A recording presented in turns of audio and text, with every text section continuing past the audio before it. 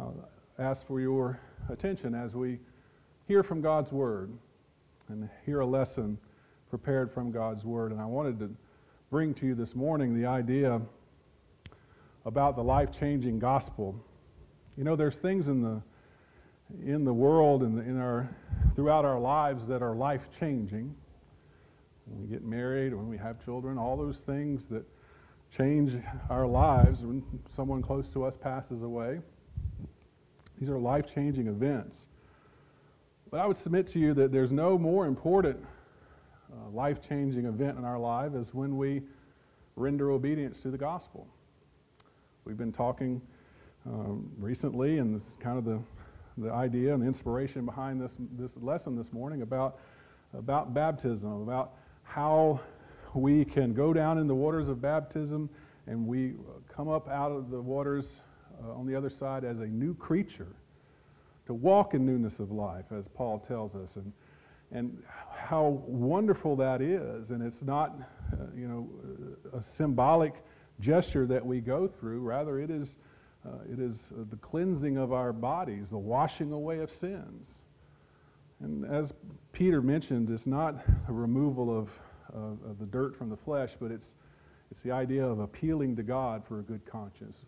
Lord, I realize that I need to repent of my sins, and I need to render obedience to you and be baptized for the remission of my sins. That's what it's about. But it is a life-changing event, and when we're on the other side of it, we are a new creature. We have a new life, and I want to bring a few things this morning to remind us of that and to help us to transition if we're still a babe in Christ or haven't yet put on Christ in baptism, transition us from that worldly life into the life of a Christian. So that's what I wanted to bring to you this morning. So first, let's talk about this, how the gospel lets us leave behind our old life. And that is really the key in this, isn't it? That the gospel message and our renderance of obedience, we get to leave behind that old life. It's a chance to start over. It's a time and an opportunity to start over. And that life that we're leaving behind is a worldly and a carnal life, a fleshly life. In Ephesians 2, verses 1 through 3, here Paul writes, "And you were dead in your trespasses and sins, in which you formerly walked, according to the course of this world, according to the prince of the power of the air, of the spirit is now working in the sons of disobedience. Among them we too all formerly lived in the lusts of our flesh, indulging the desires of our flesh and of the mind, and were by nature children of wrath, even as the rest." That tells us about the state we were in before we rendered obedience. But that life there, a worldly, carnal life, that's a life that we get to leave behind. But that's a life that's engaged in and focusing on the things of the world, the things of the flesh. And also that life is a life that's separated from God. A couple chapters over in Ephesians 4, beginning verse 17, Paul says, "So this I say and affirm together with the Lord, that you walk no longer just as the Gentiles also walk, in the futility of their mind, being darkened in their understanding, excluded from the life of God." And that's what I hope you'll see out of this point. Excluded from the life of God because of the ignorance that is in them, because of the hardness of their heart. "And they, having become callous, have given themselves over to sensuality, for the practice of every kind of impurity with greediness." You know, if you think about a life separated from God, that is a terrible state to be in. That is a terrible life to live. Some people are okay with it because they become callous to it. But if they were to truly think about what they're giving up and the life that they're leading that is absent of God, and it's so futile. It says in the futility of their mind, they might make it up for themselves that, well, this is a good life and I have everything I want of this world. But Paul says it's futile. They're just indeed doing that, making it up in their own mind. But that's a life separated from God, and that's a life that we get to leave behind. It's also a life spent engaged in foolish things. Titus 3 and verse 3, for we also once were foolish ourselves, disobedient, deceived, enslaved to various lusts and pleasures, spending our life in malice and envy, hateful, hating one another. You know, a life of a worldly person, it's foolish. It's spent in foolish pursuits. It's one that is disobedient, not only to God, but to people around. You're enslaved to the life that you live. We talked this morning in our Bible class in Romans 6, how Paul makes that argument about being slaves to sin. You know, we might think we're free in the world to do what we want, but Paul makes the point, you're enslaved. You just happen to be a slave of sin. That's a life that is engaged in these foolish things and these foolish pursuits that don't add up to anything, that are meaningless and empty in this world. Rather, the life of a Christian is full. It's beautiful. It's wonderful. It's a life that has meaning. In 1 Peter 4, verse 3, Peter expresses it this way, for the time already past is sufficient for you to have carried out the desires of the Gentiles, having pursued a course of sensuality, lust, drunkenness, carousing, drinking parties, and abominable idolatries. I love the way he phrases that. Some actually even render this a little better, some translations. For the time already past is sufficient for you to have carried out the desires of the flesh. You've done that long enough. The time that you've done that's sufficient. That ought to be enough. Now move on. Now move on into a life of a Christian. Leave this behind. All the things that are of the world, leave that behind. You've spent enough time wasting your time. Move on. So the gospel lets us leave our old life behind. And in so doing, it gives us a new life. And part of that new life is that we get to have a new family. Turn with me, if you would, to Matthew chapter 10. Matthew chapter 10. Jesus expresses it so well, and we'll make some points about this, and understanding it all the better, hopefully. Matthew 10, beginning in verse 35. Actually, back up to verse 34. It says, do not think that I came to bring peace on the earth. I did not come to bring peace, but a sword. Now listen to how he describes it in this particular way. It says, for I came to set a man against his father, and a daughter against her mother, and a daughter-in-law against her mother-in-law. And a man's enemies will be the members of his household. He who loves father and mother more than me is not worthy of me. And he who loves son or daughter more than me is not worthy of me. And he who does not take his cross and follow after me is not worthy of me. He who has found his life shall lose it, and he who has lost his life for my sake shall find it. You know, Jesus' teaching is so antithetical to what the Jews would believe. The Jews, for them, family is so precious and so very important. Their bloodline is so very, very important to them. And Jesus is making the point here that that family, your earthly family, and he's not saying here that, he uses the terms here, setting one against each other, and he says there, who loves son or daughter more than me is not worthy of me. The idea here, of course, is not that we forget and stop loving our mother and father or our children. That's not the point. The point is, Jesus is saying is that I have to come first. You have to love me more than anybody else in the world. More than any other relationship, you have to come and love me and be in that relationship. That's the relationship that should mean the most to you. And as I said, this is so different from what the Jews would have believed. And so this is one of the things that Jesus came along to help us to understand. And he says there, he who does not take up his cross and follow after me is not worthy of me, in verse 38. He expects us to follow after him and to leave the world behind.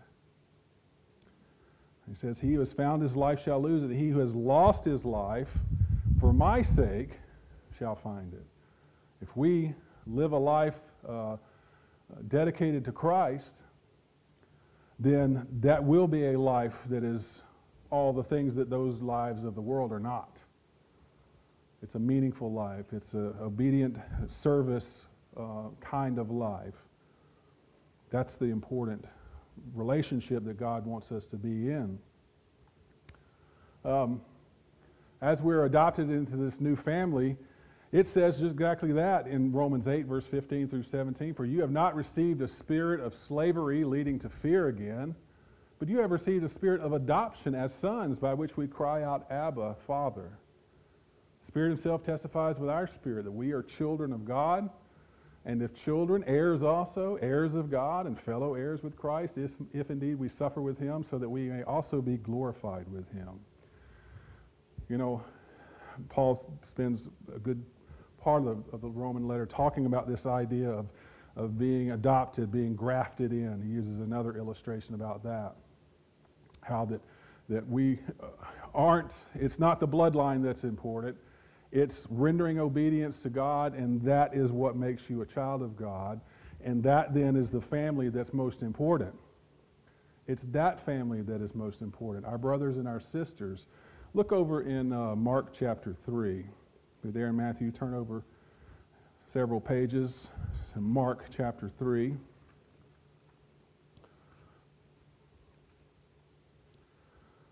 This is the idea about family and about the new family that we have.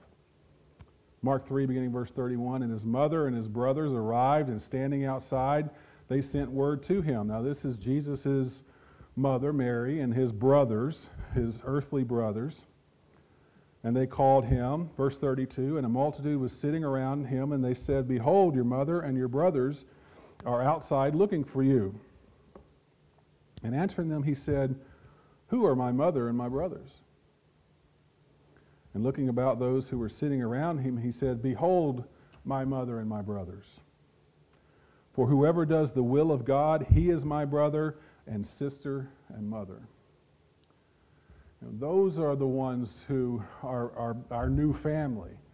Those who we who we share in the kingdom with. Those are our brothers and sisters. Those the fellow Christians. Now, again, doesn't mean that we do not honor our parents and children. We don't disobey our parents. That's still there. Paul tells us that. We still come under that. But the idea, again, is that our spiritual family is now the most important family that we have. Jesus says, these sitting around me, my disciples here, these are my brothers and my mother and my sister. That's that new family that we are to have. And it's a wonderful family that we do have.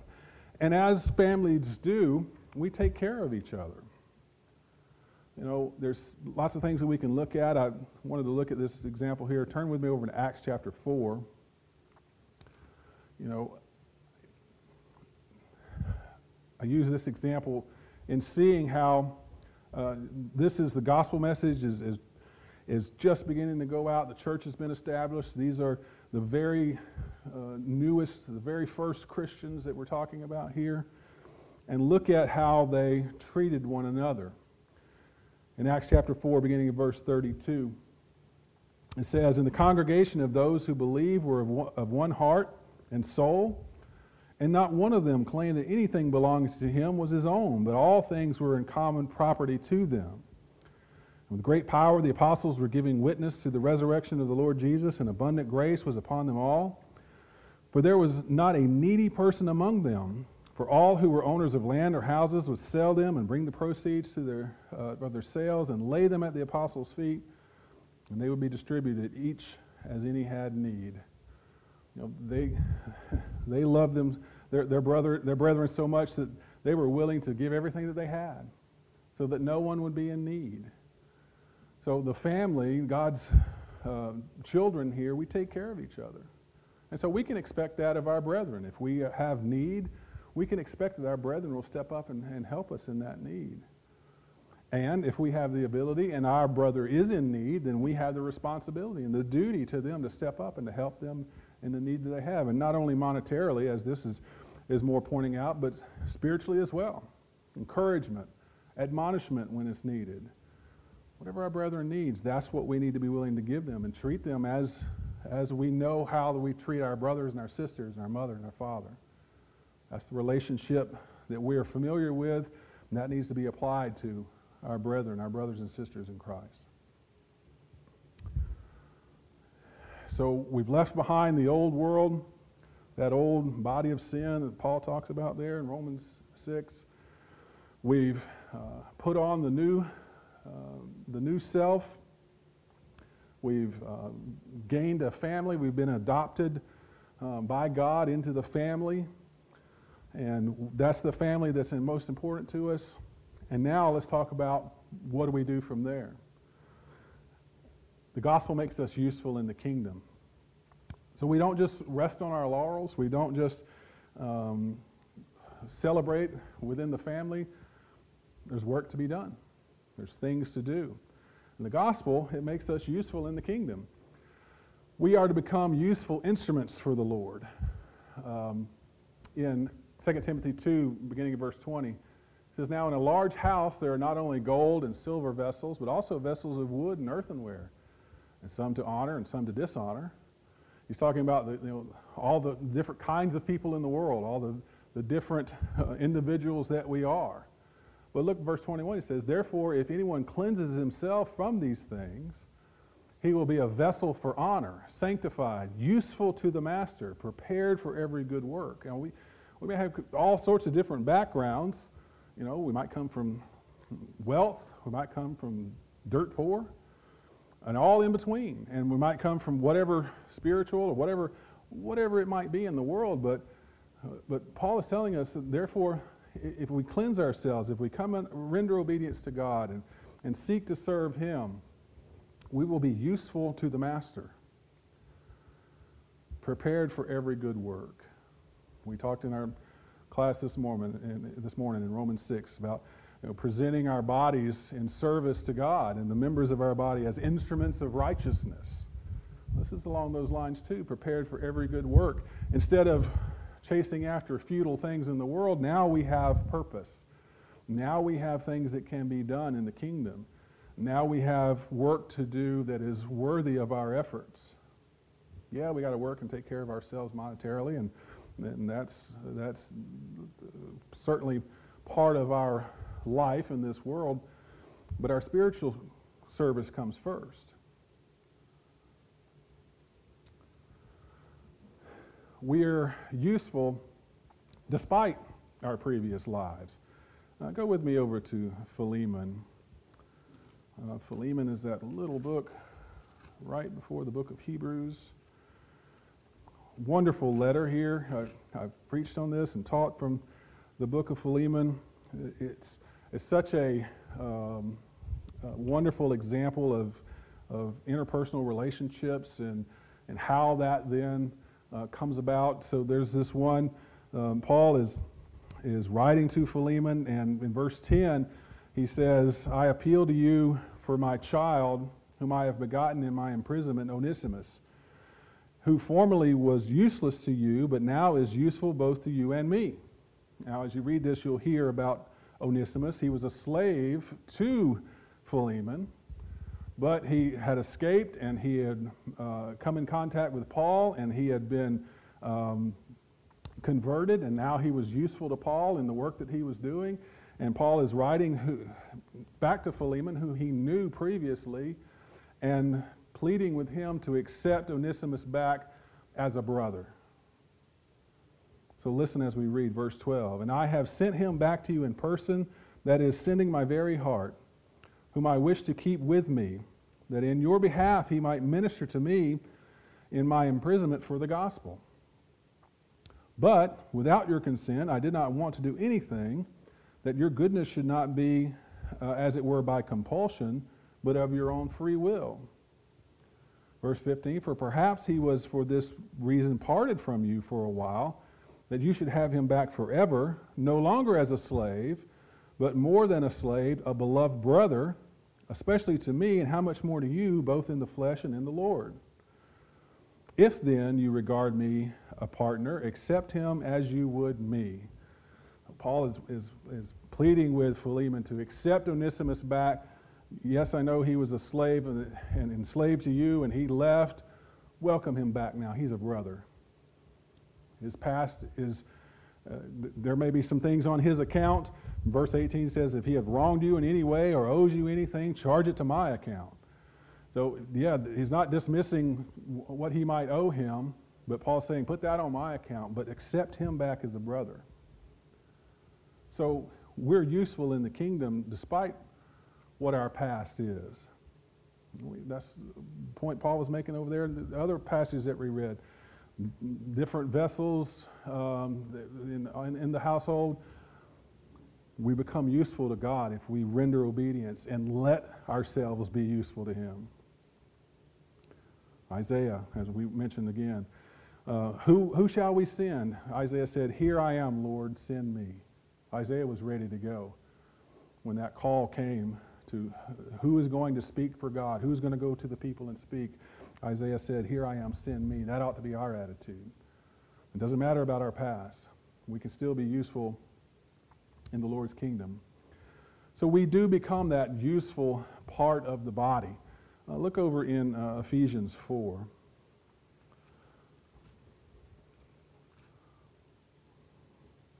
You can tell this has been on my mind because all the references about our Bible class this morning and then what Paul is making there in Romans, the point he's making there, and it fits in with the idea about being useful in the Lord's service. In Ephesians 4, beginning in verse, I actually want to back up a little bit. Look in verse 11. It says, and he gave some as apostles, and some as prophets, and some as evangelists, and some as pastors and teachers, for the equipping of the saints for the work of the service, to the building up of the body of Christ, until we all attain the unity of faith and of the knowledge of the Son of God, to a mature man, to the measure of the stature which belongs to the fullness of Christ. There's the idea there, Paul says in verse 11. Lots of different roles to take on. There's evangelists, there's prophets. That would have been applicable to the time there when those who still had the gift of prophecy. Pastors, that's synonymous with elders. Teachers. And all these are for what? For the equipping of the saints for the work of service. All of those individuals have a role, but it's all to build up the body, all to serve the church. In verse 14 it says, as a result, we are no longer to be children, tossed here and there by waves and carried about by the wind of doctrine, by the trickery of men, by the craftiness and deceitful scheming. But speaking the truth in love, we are all to grow up in all aspects into him who is the head, even Christ, for whom the whole body being fitted and held together by that which every joint supplies, according to the proper working of each individual part, causes the growth of the body for the building up of itself in love. Each individual part, what every joint supplies, every individual has something to add to the kingdom. In particular, Paul here talking about the church. The church as it functions as a body. Everybody has a part to play. Every part is important, but it all serves the whole of the body. So we have opportunity to become a useful part of the Lord's body. Let's not shirk that opportunity. Let's not put off that opportunity. Use the talents that you have to become a functioning and a well-functioning part of the Lord's body. And that makes us useful in the kingdom. So, let's ask ourselves some questions here. Has your life been changed by the gospel? Many of us in this room have accepted Jesus Christ as the Son of God, recognized him as the Son of God, and rendered obedience in baptism. But did it really change your life? Did it really set you on a new path? Or have you just continued to dabble in the world. Maybe you're still hanging on to something here, thinking you'll get rid of it somewhere down the road. The gospel is meant to be life-changing. Have you left behind that old life of sin? It's a carnal, foolish life. And it's a life that's separated from God. And rendering obedience to the gospel gives us a chance to do away with that life. To do away with that foolish life that we have been living. That life that's apart from God. Have you separated yourself from the people in your life who stand between you and God? We all have people in our lives, friends and family and acquaintances and lots of people in our sphere. Fine. So be it. There's opportunity. That's how the gospel continues to be spread. Don't mishear me about what I'm about to say. Because there's opportunity with those relationships to teach and preach and to tell people about the gospel. But if those people are standing between you and God, then that's a problem. Because it's very likely that if they're hostile to the Word of God, if they're hostile to Christians in general, it's very likely that you're not going to pull them up, they're going to pull you down. We have the idea about standing up on the table. You know, it's easier to pull someone down off the table than to pull them up from the ground. Be careful about the people that are around you. Again, there's opportunity there to teach and preach. So don't miss those opportunities. But if they're standing between you and God, just like what Jesus said, you know, you got to love. I come to set mother against daughter and mother-in-law against daughter-in-law and father against son. The relationship has to be broken if it stands between you and God. And that applies in our own lives too. With this family that we have, you know, a family lives under the same roof. Do you come and assemble with the family when you have the family get-togethers?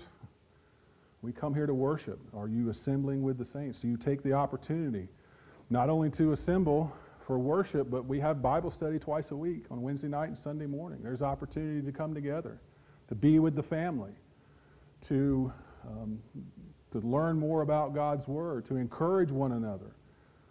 We still sing and pray together and do those things. That's perfectly fine for us to do. So we have those opportunities, and that's a good time for us to come together as a family and be under the same roof and to encourage one another. Are you taking care of the needs of your family?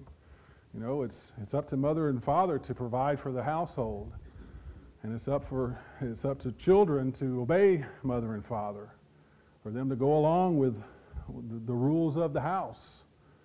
And that's how a family sustains itself and passes on along the traditions that we have of serving God, how we live our life. That's how that gets passed along. That's the family that we know and understand at home. That kind of relationship needs to be brought into this family too. The older women are to teach the younger women. The older men are to be expected to be ascending towards eldership. And they're in the position to teach the younger men. And so that same kind of relationship needs to be in the Lord's body as well. Where the older men, the older women are teaching the younger men and the younger women. Teaching them about serving God. Are you being useful in the kingdom? At whatever stage you're at in all of that, you're still useful in the kingdom. Whatever it is you can take on as your work in the kingdom, take it on. Because God wants those useful vessels. He wants us to serve Him and to put our talents to use. And if we're not doing that, we're not living up to our potential. We're not utilizing our talents. Are we a vessel of honor? Are we that honorable vessel that's part of a functioning body that's helping the church to grow, that's helping the church in its day-to-day activities, that's helping the family as we continue on in traditions, handing that down to the next generation? That's what the family is for. To instill that in the younger ones so that they in turn will instill that in the generations to come. The gospel is life-changing. I hope this lesson has demonstrated that to you all the more. That opportunity to render obedience to God and to be obedient to the gospel, that's a life-changing event. It brings us out of the world. It puts us in a new family. And it demonstrates to us that we can be useful, that God has a purpose for each one of us. He has something in mind for us. Let God's word tell you what that is. He wants us to be those honorable vessels, those working members of a well-functioning body. That's what he wants of us.